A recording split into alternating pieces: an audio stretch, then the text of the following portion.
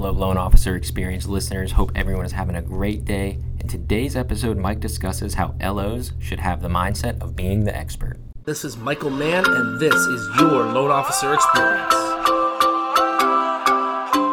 I just found the plaques in my drawer, the 2013 plaque at $14 million of volume closed.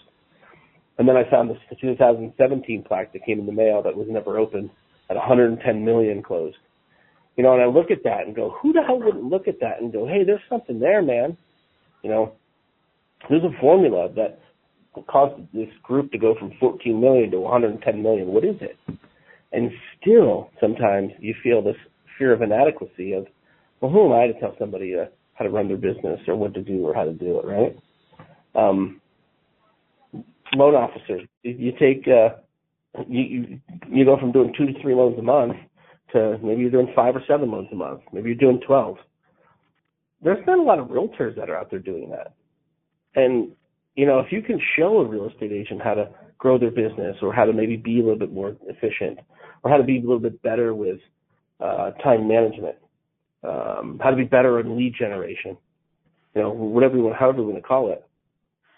When you can go out there and help somebody change their business, it really positions us as the expert.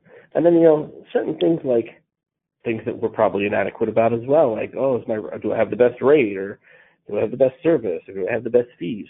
All that kind of stuff goes out the window, but it is a constant fight. I hear a lot of people talking about, they're not talking necessarily about their past and about mediocrity, but they're talking about these feelings. They're talking about these issues.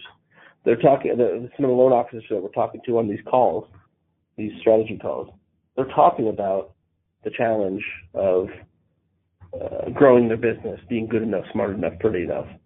So, you know, I think industry-wide, not only loan officers are feeling this, but real estate agents are feeling this as well. So if we can come up alongside and help them using this information, I do firmly believe that you position yourself as an expert, and then we're not just a rate sheet or a program.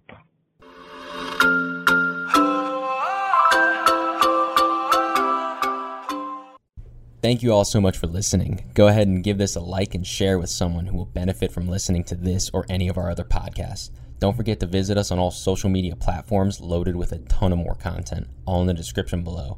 Don't forget, work hard, play hard, live a life, and leave a legacy.